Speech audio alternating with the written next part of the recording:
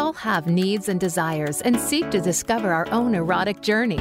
You've come to the right place. This is Seek, Discover, Create with Lexi Sylver, presented by SDC. In the next hour, we're here to answer your burning questions about relationships, sexuality, and health from the leading sex experts and professionals. Now, here is your host, Lexi Sylver. Hi, everyone. Welcome back to SDC Presents Seek, Discover, Create. I'm your host, Lexi Sylver. And as usual, we have a very intellectual show for you today. We're going to talk about how you can become a master or mistress in the art of seduction, how to fulfill your fantasies, and discover how to become a great lover. And joining me today to give you this sexy advice are two of my favorite sex education superheroes, Dr. Jessica O'Reilly and Marla Stewart, who are about to release their upcoming book, The Ultimate Guide to Seduction and Foreplay, Techniques and Strategies for Mind-Blowing Sex. Oh, God, that sounds so good. You can check that out in print and digitally as of April 14th from Clay's Press. Now, before we start our chat with Dr. Jess and Marla, I want to thank our sponsor, SDC.com, the biggest worldwide resource for adult sex education, where you can also access the world's largest open-minded dating platform. Use my special promo code 7070 to get 2 months free at SDC.com. That's 7070 to get 2 months free at SDC. So get ready to fearlessly embrace your sexuality with Jess, Marla, and I. Let me tell you a little bit more about my special guest today, in case you don't know them already.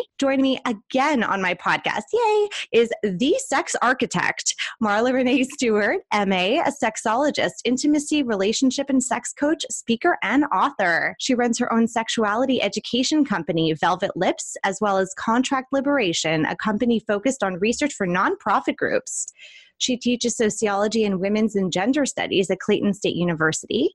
And she's the co-founder of Sex Down South Conference in Atlanta, which I absolutely love. You have to check that out. Marla brings diverse groups together to learn and share their experiences and foster sexual liberation across communities. Over the last 19 years, she's given over 400 workshops, written over 200 articles, and been featured in more than 50 magazines, books, podcasts, and independent TV shows. She was recently featured on Netflix's Trigger Warning with Killer Mike, Love and Hip Hop Atlanta, and filmed as a sex expert for Personal Injury Court and Bad Girls Club Atlanta. Marla is currently writing a chapter and co-editing an intersectional approach to sex therapy, coming in 2021, and just co-wrote her first book, The Ultimate Guide to Seduction and Foreplay, with Dr. Jessica O'Reilly, who is also here with us today. Dr. Jessica O'Reilly, PhD, best-selling author, TV host, and top-rated international speaker whose award-winning couples retreats span the globe from Istanbul to Albuquerque. She's worked with thousands of couples to improve communication, heighten intimacy, and deepen connection before they encounter struggles in their relationships. Her sex and relationship advice is featured regularly by Showtime, Cosmo, Women's Health, Men's Fitness, CTV, CBC, ABC, and the Globe and Mail, and now greatest.com. Dr. Jess is a top-rated keynote speaker. She designs interactive educational programs that leave participants with the motivation and skills to improve the way they think and behave in their relationships. Welcome back to my show, Marla and Jess. I'm so excited to have you back. Thank you so much for joining me. Thank you. Thank you for letting us be on the show. I'm happy to be here. I'm sure we're both happy to be here. Yes, likewise. I am so excited about your upcoming book, The Ultimate Guide to Seduction and Foreplay. And I've met both of you on many occasions. We've spent some time together, and I know you've known each other for some time, but I want to know what inspired you to write this together. Ha ha ha. This was a title that the Ultimate Guide series really wanted to publish, because even though we call it Seduction and Foreplay, it is sex, because one person's seduction is another person's main event. One person's foreplay is another person's, Tuesday breakfast. And so yeah. And when they actually came to me to write it, and I thought of Marla and her approach to seduction. So she is the ultimate expert in seduction in terms of looking at the way your learning style affects how you want to be seduced. And I thought that would be such an important part of the book. And I realized it can't be a chapter. It's really the core of the book. So I said, I can only do this if I collaborate with Marla. And lucky enough, Marla said, sure, I'd love to write a book. Little did she know what she was getting into. Because, people think that writing a book is so exciting, but writing a book is sitting in front of your computer all by yourself. And then when it finally comes to fruition and you see it in print and you can touch the pages, if I don't know, Marla has a copy of the book. I don't have one yet because I'm way up in Canada. Mine haven't crossed the border. But Marla, isn't it like magical to have it in your hand? Yes. I'm like, oh my God, we did this thing. It's amazing. And oh my, are people going to like it? I like it. What's happening? Like, it's awesome. I have no doubt people are going to like it. And Jess, I totally understand what you mean about Marla being this expert in seduction. I had the pleasure of attending actually both of your workshops on multiple occasions. And Marla, I remember the one that you did in Arizona at Southwest Love Fest last year, and was lucky to be in the audience. And I learned a lot about my learning style and how that affects the way I want to be seduced or how I would seduce other people. So I want to break that down a bit. I want to talk a little about seduction. And for some people, they think that seduction has a lot to do with, talking dirty in a deep and sexy voice and maybe wearing sexy clothes and doing all these sexy things, but it's more than that. So I'd love to hear from you what your perspective is on what seduction means. Yeah. So for me, seduction, it means a variety of things, right? But it's really about catering to people. And I think people just don't understand when we talk about seduction, we're talking about the act of teasing. We're talking about pleasing someone. And when we're involved sexually, we all want to be able to please someone.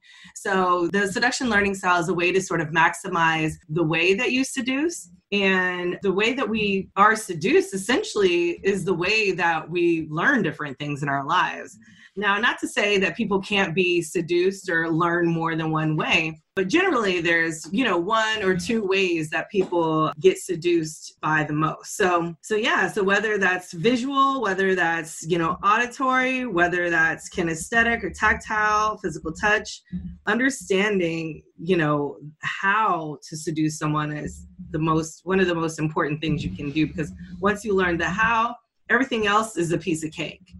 So everything else you can do with ease. And that's what I hint towards when I talk about sort of planting a sex seed. Understanding who they are as a person, what they're learning, and then how to plant a sex seed so that you can get what you want from them essentially and seduce them in the way that they would like to be seduced. It's the sexiest kind of manipulation for a good cause. Yeah. Yes. Use it for good only, please. Somebody in a workshop asked me, can people use this for evil? And I'm like, people can use anything for evil. So yes, but yes, use it in a good way. Use it in a way that you think your lover would enjoy. And I've had lots of different feedback from many different people. I had one man almost crying to me because he thought seduction was a bad thing. And then once I taught him sort of how to do it, his wife ended up messaging me and was just like, oh my God, I cannot believe this. This is so amazing. We've connected and this hasn't been since for 10 years. And so I was really just feeling really good about how the angle that I have helped people to understand what seduction is. Oh, I love that. Sorry, go ahead, Jess. Not at all. Yeah, I think because of pickup culture, we've come to associate seduction with being manipulative or using tactics that involve pressure or swindling for the purpose of hooking up or having sex.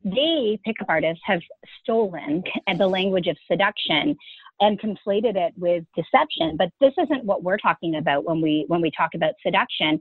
And we know that, for our readers, that's not what they're looking for. When we refer to seduction, we're putting consent and mutual desire as core underpinnings. It's not about just getting what you want. It's about getting and giving pleasure of all types, so that everyone involved, whether it's you seducing yourself, you seducing a partner, you involved in a threesome, you involved in a gangbang, whatever it is, it's so that all parties reap the sexual and non-sexual, the emotional, the psychological, the social, and practical rewards. And so there, in the beginning of the book, we addressed two items that are really important to us. One, the fact that sex means different things to different people, and it's up to you to decide what sex means to you. And we believe that every section of the book will apply regardless of how you define sex, because we've got tons of folks who still define sex as, a penis going into a vagina. And then, of course, we realize that most of us, Marla and I, even personally, can speak to the fact that for me isn't my core picture of what sex is. I don't know about Marla. I'm sure you can speak for yourself.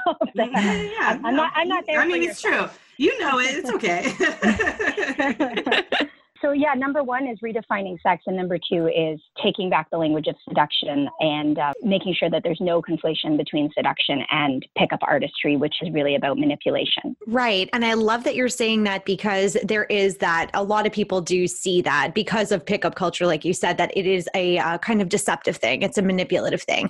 But in relationships, and also, let me be specific, in healthy relationships where everybody is on the same page, everybody wants, the other person to feel really good. And, this process of giving and receiving, like you said, which is really, ultimately what we're hoping for in a healthy relationship. Seduction can become a really fun tool to keep the intimacy alive. So in what ways would you say that, seduction and foreplay are key to honing those skills to become a fantastic lover? Well, ultimately, sex is in many ways about pleasure, whether it's emotional pleasure or physical pleasure.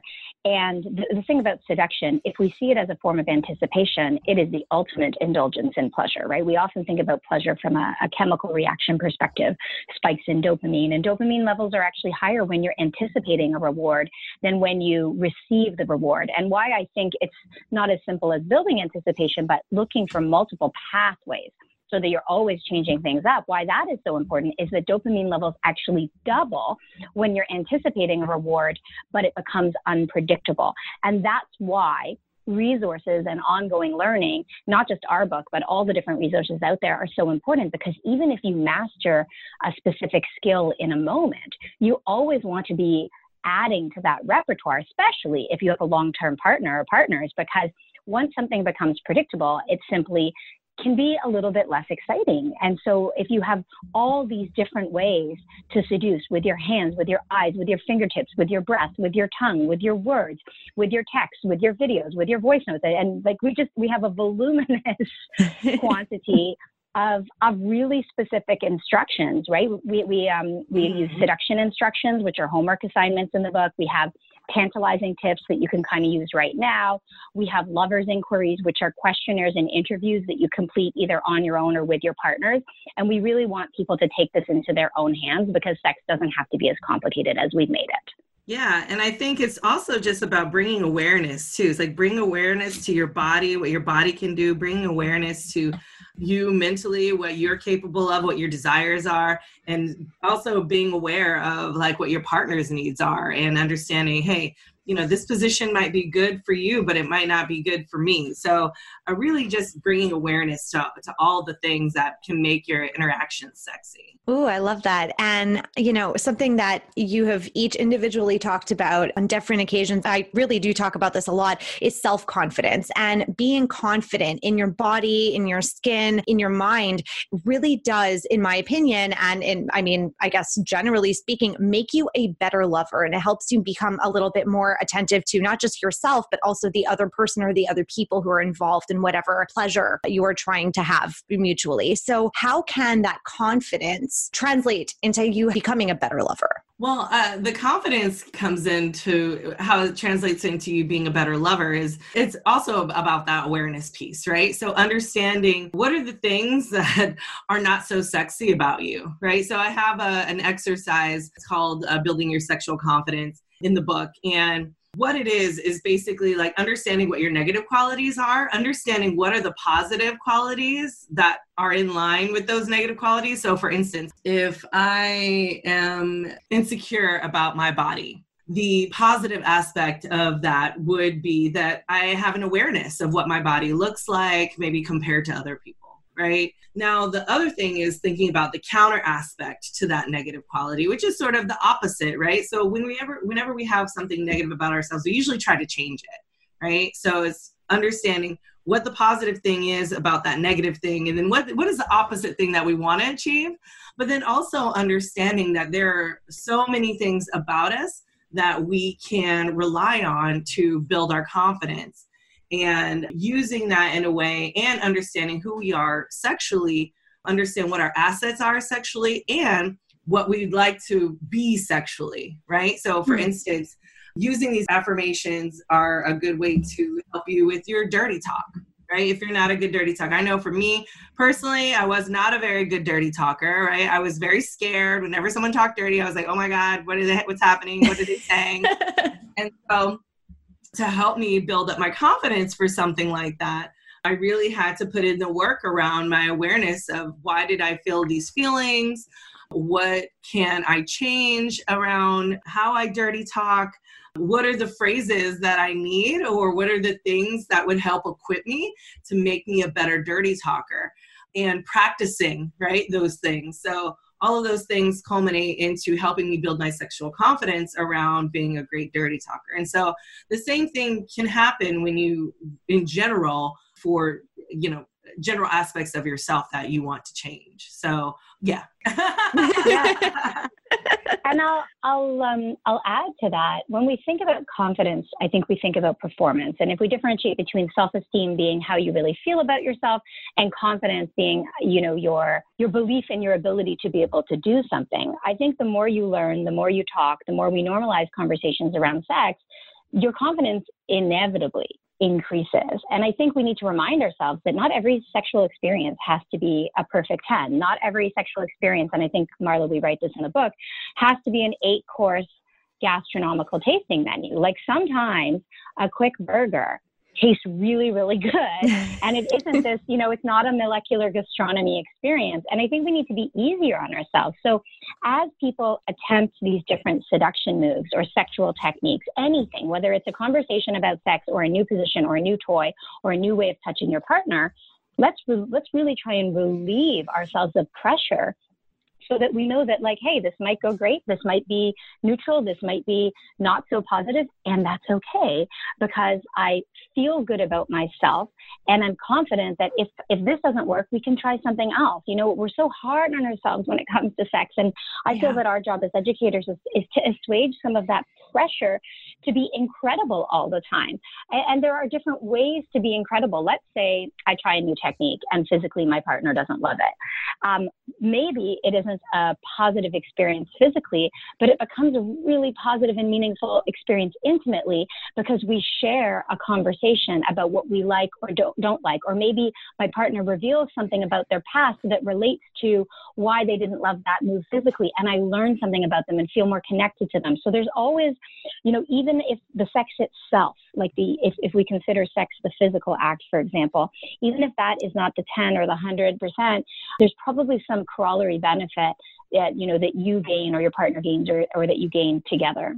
That's an excellent point. I think we all put a lot of pressure on ourselves, especially, with newer partners that we haven't yet built that long-term relationship with or that intimacy with, that we put that pressure to perform. And, the slightest thing that maybe your partner doesn't like makes us feel kind of bad about ourselves. Like, oh, what did I do wrong? Like, oh, I'm not good at this. And it makes us feel kind of insecure. But taking that pressure away, alleviating that and saying, it's okay to not always have those positive experiences is such an important tool. It's so important. I'm glad that you really do mention that in the book. I think a lot of people need to be reminded of that. And so we were talking about seduction before as well. And I was saying in Marla's workshop how I learned the different learning styles and like how I like to be seduced and how, maybe different people can be seduced. And we all know from experience that the same seduction moves do not work on everyone. They just don't.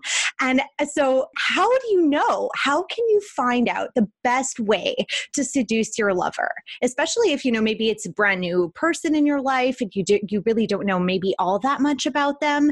There's that new experience versus I've been with my partner for 20 years and, you kind of have a better idea of them. So what's the best way to kind of get familiarized with maybe the things that you could do that would be really hot to seduce them? The first thing I want to say is just you can cheat or have a sex hack, which I have a quiz on. And in the quiz, it kind of, you answer questions to the quiz, it sort of gives you an idea of who that person is or what they are like.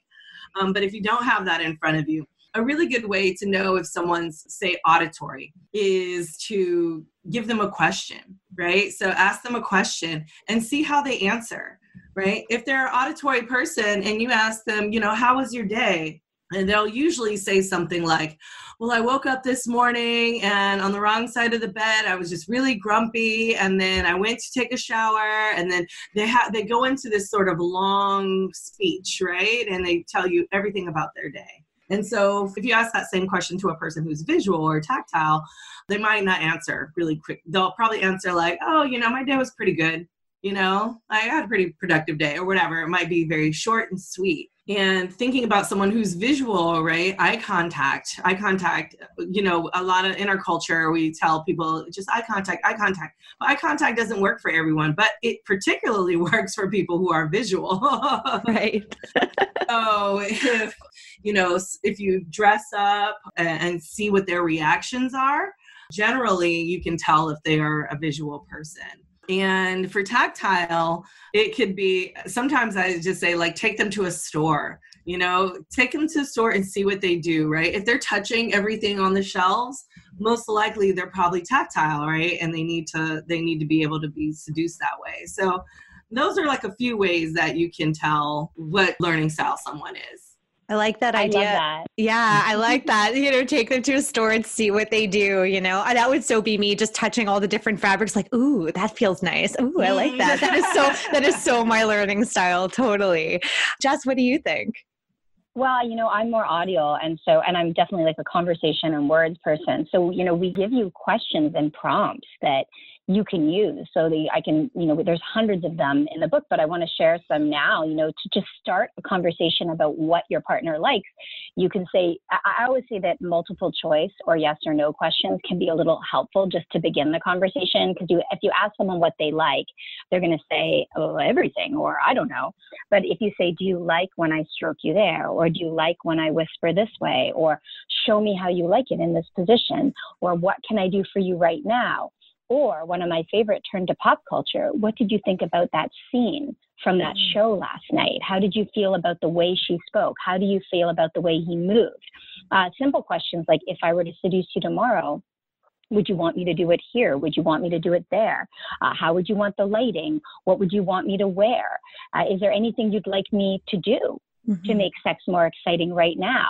Do you like to be touched here or there? What words do you love to hear? What words do you want me to avoid? When you're, after you have an orgasm, how do you want to be touched? What do you want to do after we have sex? All of these questions that may not sound like seduction because we've made seduction this kind of piece of a linear sexual model, but simply asking these questions is a great way to get started. And then the flip side is the more you share with your partner about what you like, the more open they are going to be to doing the same. So we give you language around, oh, I would love more ABC. You're so good at it. I had a dream about trying XYZ with you, and it got me thinking. I read an article about, I don't have any more letters, ABC again. What do you think of that? Those are the conversations that we need to be having, right? Like, I think it's great, obviously, looking for cues. And as you get to know your partner better, you're going to be able to read them. But having these formal conversations, the way we do about everything else, again, I love to compare it to food. If I was making you a lasagna and I like really spicy food, I'd ask you, how much spice do you like? If I didn't know whether or not you ate meat, I would ask you that question. Do you like meat, or do you want me to use a meat substitute? Do you want the tomato sauce, or do you want a rosé sauce? These are just regular questions we ask to understand people's needs better. And we can be doing the same thing when it comes to sex and seduction. That is such a good point. Those are great prompts. Oh, I can't wait to read this book. Okay, I'm getting really, really excited. And I just want to take a really quick break because I want to get back to that. And also, emphasizing that communication part with your partner, whether it's a new partner or someone you've been with for a while, that communication is essential. And it is super essential too in terms of communicating your fantasies. And we're going to get to that in a moment. I really want to explore that with you. And for now, I just want to tell you all about the world's largest adult sex education platform, SDC.com, where you can find loads of information about sex, health, and relationships, watch videos, listen to podcasts, and read articles from professionals all around the world, like my guests today, Dr. Jess and Marla Stewart, as well as Dr. Elizabeth Sheff, John and Jackie Melfi of Open Love 101, and many more SDC contributors. I'll just add my name to that list. You could find lots of lectual resources on SDC, including all of these podcast episodes. So we were just talking about, communicating with your partner and trying to find out what it is, asking them questions to find out what it is that they like, and, gives you a little bit more insight into how to seduce them. And, as far as communication goes, a lot of people have these fantasies that they've had forever, and they're maybe a little reluctant to share that with their partner for a variety of reasons. Maybe they're afraid of being judged or not understood, maybe rejected. But what advice would you have for people who are just kind of keeping that in and not not really communicating what it is they really, really want from their partner. Jess, would you like to start? Sure. Yeah. So one of the concepts that we explore in all of our work, as well as in the book, is the concept of your core erotic feeling. Your core erotic feeling being the feeling the emotion you need to experience in order to get in the mood for sex. So do you need to feel sexy? Do you need to feel loved? Do you need to feel free? Do you need to feel empowered? Do you need to feel a little bit of a threat? What is the feeling, the emotion that underpins the possibility of sex? Because this often leads to the themes that facilitate sex. So rather than having to get into the nitty gritty of the fantasy, like I want to be in the forest and I want, all these little people watching around me, and I want somebody waving a beautiful monstera leaf fan, and I want to be fed grapes, and I want there to be goats in the background. Like, to get into the details can feel really intimidating. But if I can think about my ultimate fantasy in the forest with the goats and the people and the fan and the grapes and you, I can think about, what is it I want to feel? Well, I think I just want to feel like all the attention is on me. I want to feel irresistibly desirable. So if we can talk about the feelings first, then we can help our partner understand how to fill in the blanks, because there are many ways to make me feel desired. I may be hung up on that specific fantasy, but once I start exploring the underpinning feeling, then I can look for other fantasies that maybe are more attainable in real life. Like, maybe I don't have the forest, maybe it's cold out, maybe it's mosquito season. But if my partner can just overwhelm me with attention, if my partner can look me up and down like a ravenous beast, if my partner can make it really clear that they want me, they don't want sex, they want me, and nothing else will do, because I've identified that underlying emotion, then they can better understand how to play into my fantasies with seduction, foreplay, and all types of sex. And that sounds also just, out of the blue there, that sounds like a really hot fantasy about the grapes and even the goats in the background. Right. I gotta say, that's a really hot fantasy. But that core erotic feeling, that is something that we don't really think about very often. And I think that has a lot to do with us not always being as in touch with who we are and what we want as we maybe should be. We need to have sometimes take that time for self-exploration. I think that's really the first step. And I think that, I know you address that in the book, as far as finding out who you are and starting with that path to self-exploration, then it's a little easier to talk to your partner about what you want sexually. But even if you know what it is that you want, having those conversations with your partner, it's really hard, right? And Jess, you mentioned a couple of prompts earlier as well about, how to talk to your partner, to find out things about your partner. But what's a good way to maybe initiating that conversation that could be maybe a little uncomfortable? Like, if I have a ravagement fantasy, which is a little intense, right? For some partners that may not understand what that is, right? So how would you go about broaching that with maybe even a new partner who you're just fresh in a relationship with, or someone you've been with for 20 years who never even knew that side of you? When you're bringing up a new fantasy, of course, it feels intimidating. And so if you can just start with how you want to feel, that's one way to do it. The second is to kind of just turn to stories and storylines that turn you on. Like, if you're watching something on Netflix and it really turns you on, say like, this kind of makes me hot, I'm not sure why, how do you feel about it? Or if you're reading a book, highlight the passages that really turn you on. That's, we talked about 50 Shades of Grey and how it wasn't realistic, but one thing it did was start conversations. And some of the couples I know who use these types of books effectively, and of course there are much better options out there besides that one, but they would highlight the parts that really turn them on and have their partner read it to them, because sometimes it can be easier to talk about fictitious characters or totally unattainable scenarios rather than saying, hey, this is what I want to do right now. And then number 3, when you have a fantasy, break it down, because you're not going to ask your partner. First of all, let's remember that not all fantasy needs to be fulfilled. Many fantasies are far hotter in fantasy than reality. Many of us, like me, for example, when I have a very vivid fantasy, I don't actually want it to happen. And if I did try and make it happen, it simply wouldn't be as fulfilling. And we have, evidence to that effect with many fantasies. So, as we move on and we tell our partners what we're feeling, or what we're desiring or what we're thinking about, break it down. You don't have to share every little detail. You can say, if you want to be ravaged, for example, Lexi, you can say, I just really like the feeling of all the attention on me. Can you give me your full attention? So can you look me in the eye? Can you not take your eyes off my body? Can you put as many points of contact on my body as possible? So that might feel a little less intimidating than, I want to be ravaged by 14 people in a room with, padded walls. So you kind of break it down into pieces and pull out the thematic elements. And in terms of prompts, Marla and I talk about in the book, we do the sandwich where we begin with the positive. So we're laying a compliment on the sex life or the person and just saying like, oh, I love when we do this. This feels so good. So we begin with the positive. Then we ask the question or make an offer. Have you been thinking about anything lately? Is there anything I can do? Would you want to share your fantasies? And then we make our request or we share the new information. So we say something like, oh, I had a dream the other night about being ravaged, and it kind of turned me on, wondering if you'd like to hear more about it. So we begin with the positive, we make an offer and inquiry, and then we share or make our request. Because the reality is sometimes the reason these conversations don't go as well as we'd like them to, and sometimes our partners withdraw or they become defensive or they become aggressive, is that we don't always approach them in an effective way. We always blame our partner's reactions, but we don't think about how we're bringing it to the table. Sometimes we wait until we're frustrated and we say things like, well, you never even asked about my fantasies. Or we say things like, oh, we haven't had sex in so long. Or we say things like, oh, you're always too aggressive with me.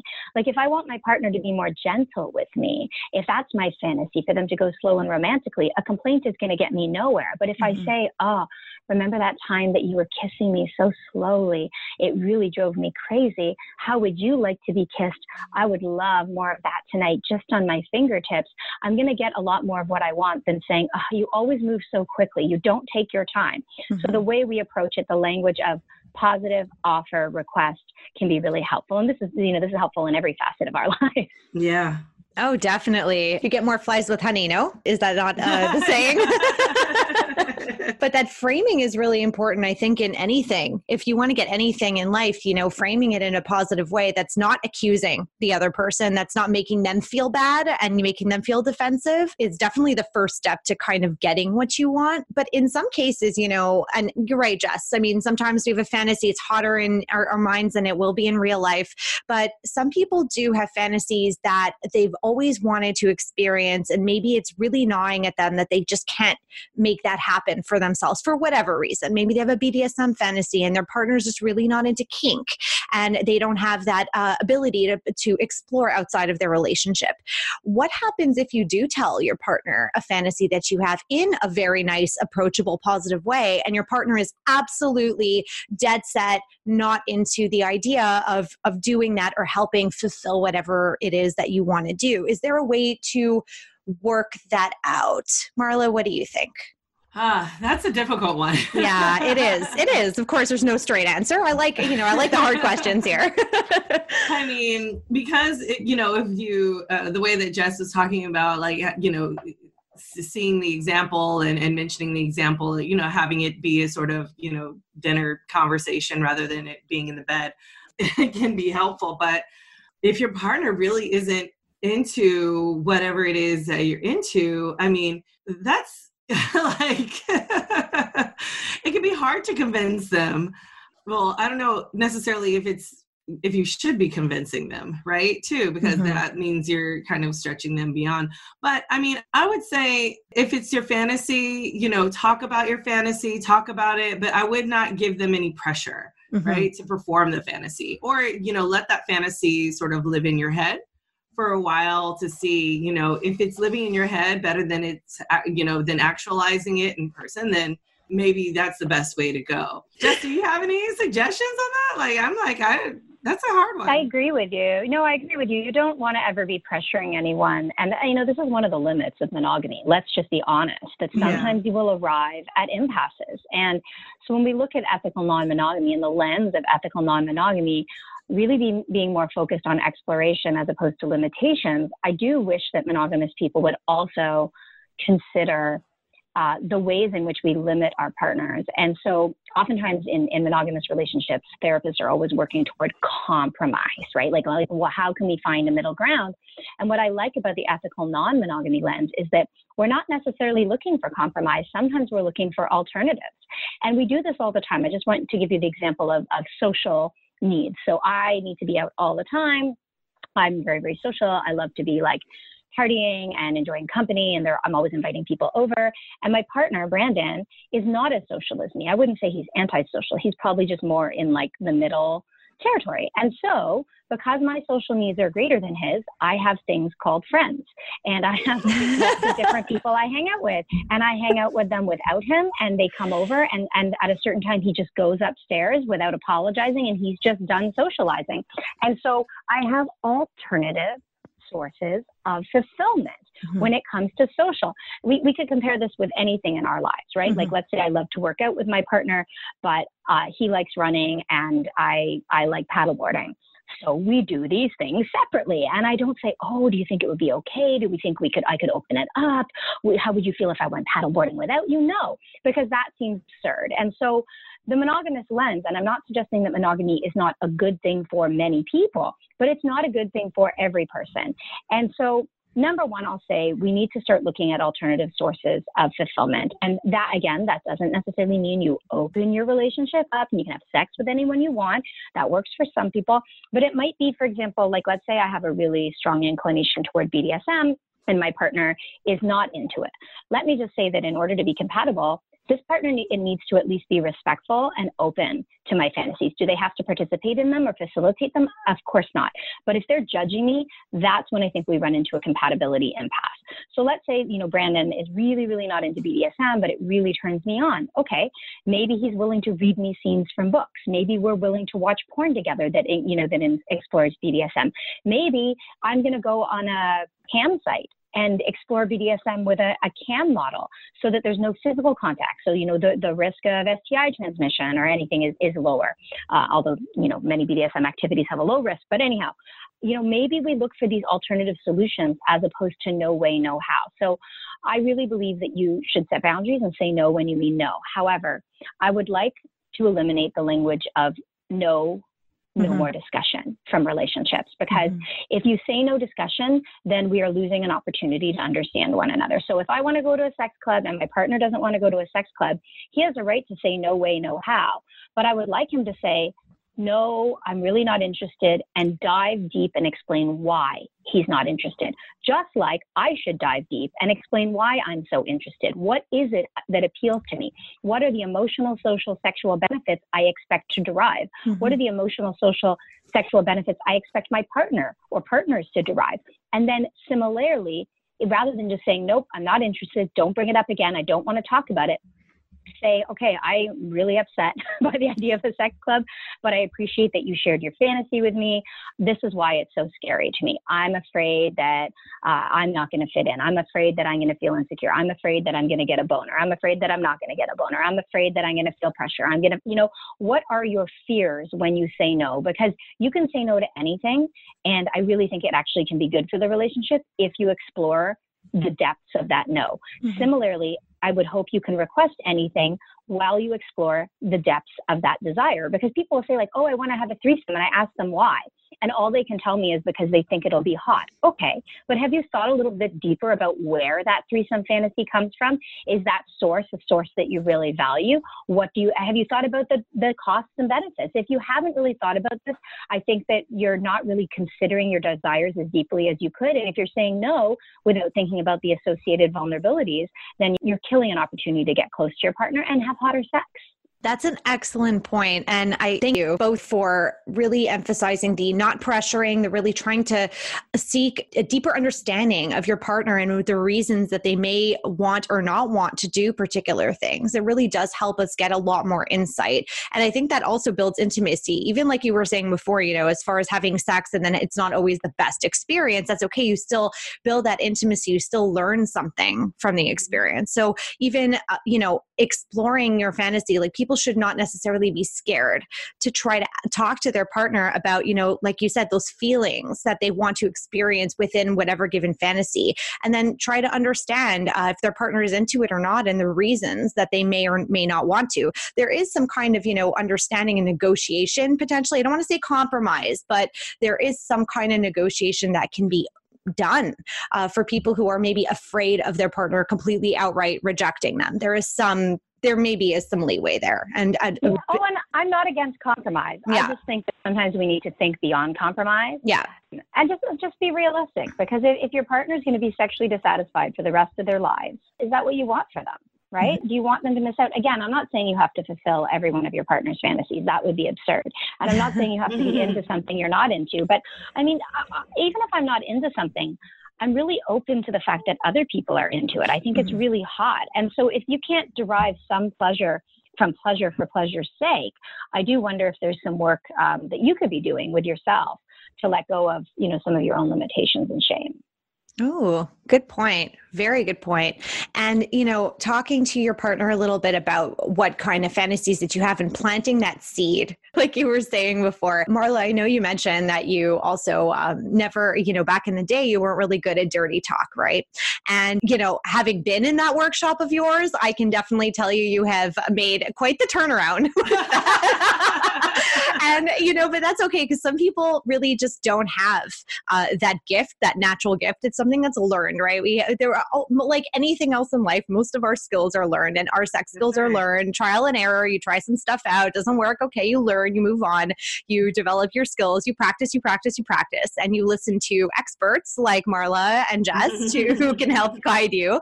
And, now as far as the way everything is reliant on technology, and there's so many new ways that you can learn how to find out more about your partner and explore your fantasies and start to, dirty talk and use all this technology is a very hot foreplay. So I say in a lot of my seminars, I do a seminar called The Art of Sexting, and I talk a lot about how you don't have to be Shakespeare to write a good sext, right? And I think that, when you do your workshops about dirty talk, Marla, you also kind of say that you don't have to be the best dirty talker ever to get started. So what are some maybe tips that you have for somebody who is starting to use all the technologies available to us to try to seduce their partner, but really have no clue where to start? Don't get discouraged, keep trying. Like what you just said, it's all about the practice. Like, we didn't get this way. I didn't because I was just gifted, right? Like, practice and practice and practice and practice, knowledge, practice, all of these things that have culminated over time. So, don't be so hard on yourself and practice. That's what I would say. Jess, what do you think in terms of also using like the different technologies that we have available to us to, entice our partners? Oh man, it's interesting because technology is framed so negatively.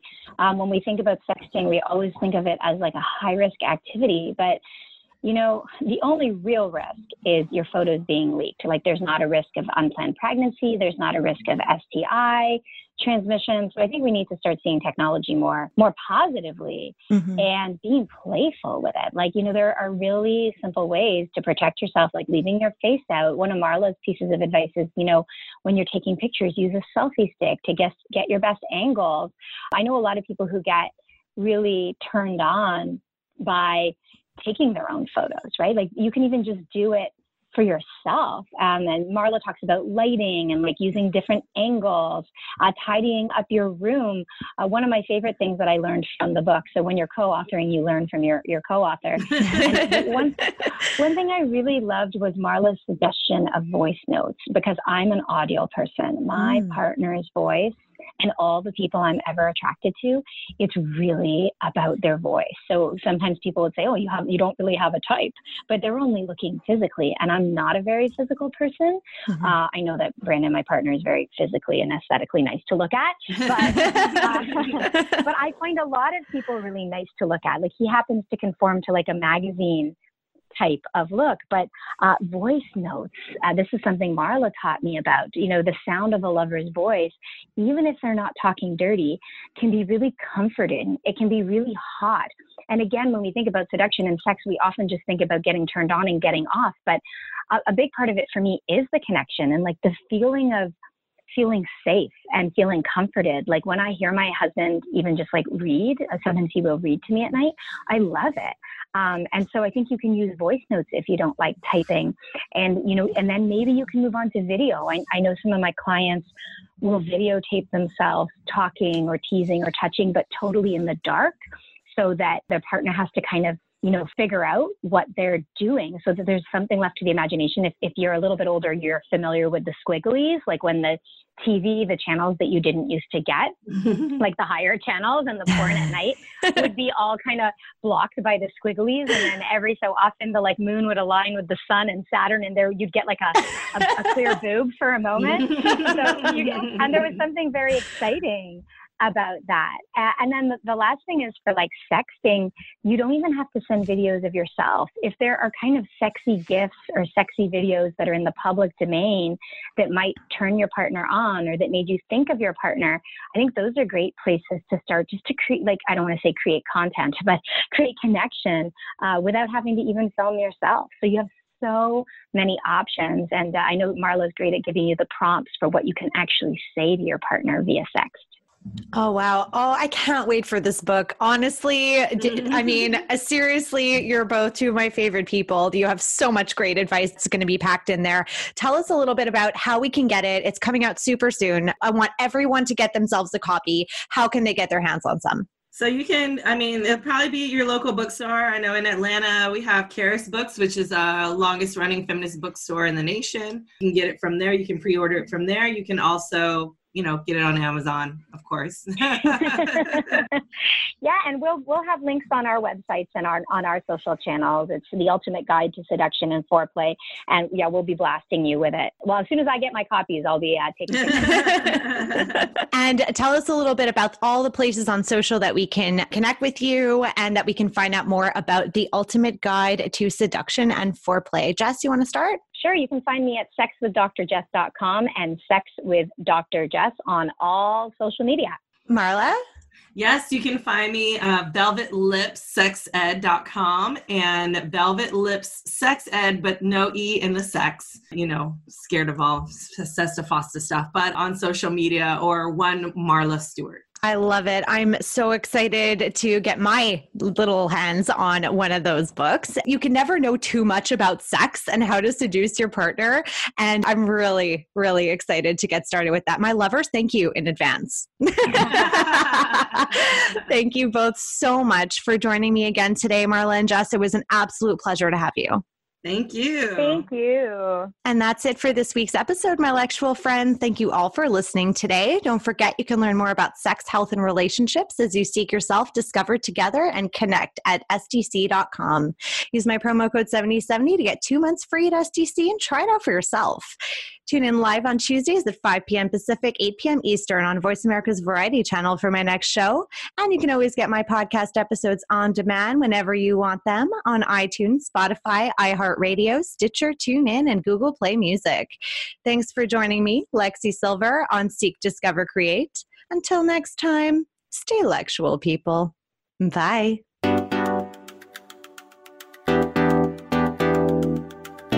We appreciate you joining us on Seek, Discover, Create, presented by SDC.com. Please join your host, Lexi Sylver, on another erotic journey next Tuesday at 5 p.m. Pacific Time and 8 p.m. Eastern Time on the Voice America Variety channel. Until then, may you enjoy exploring your sexuality.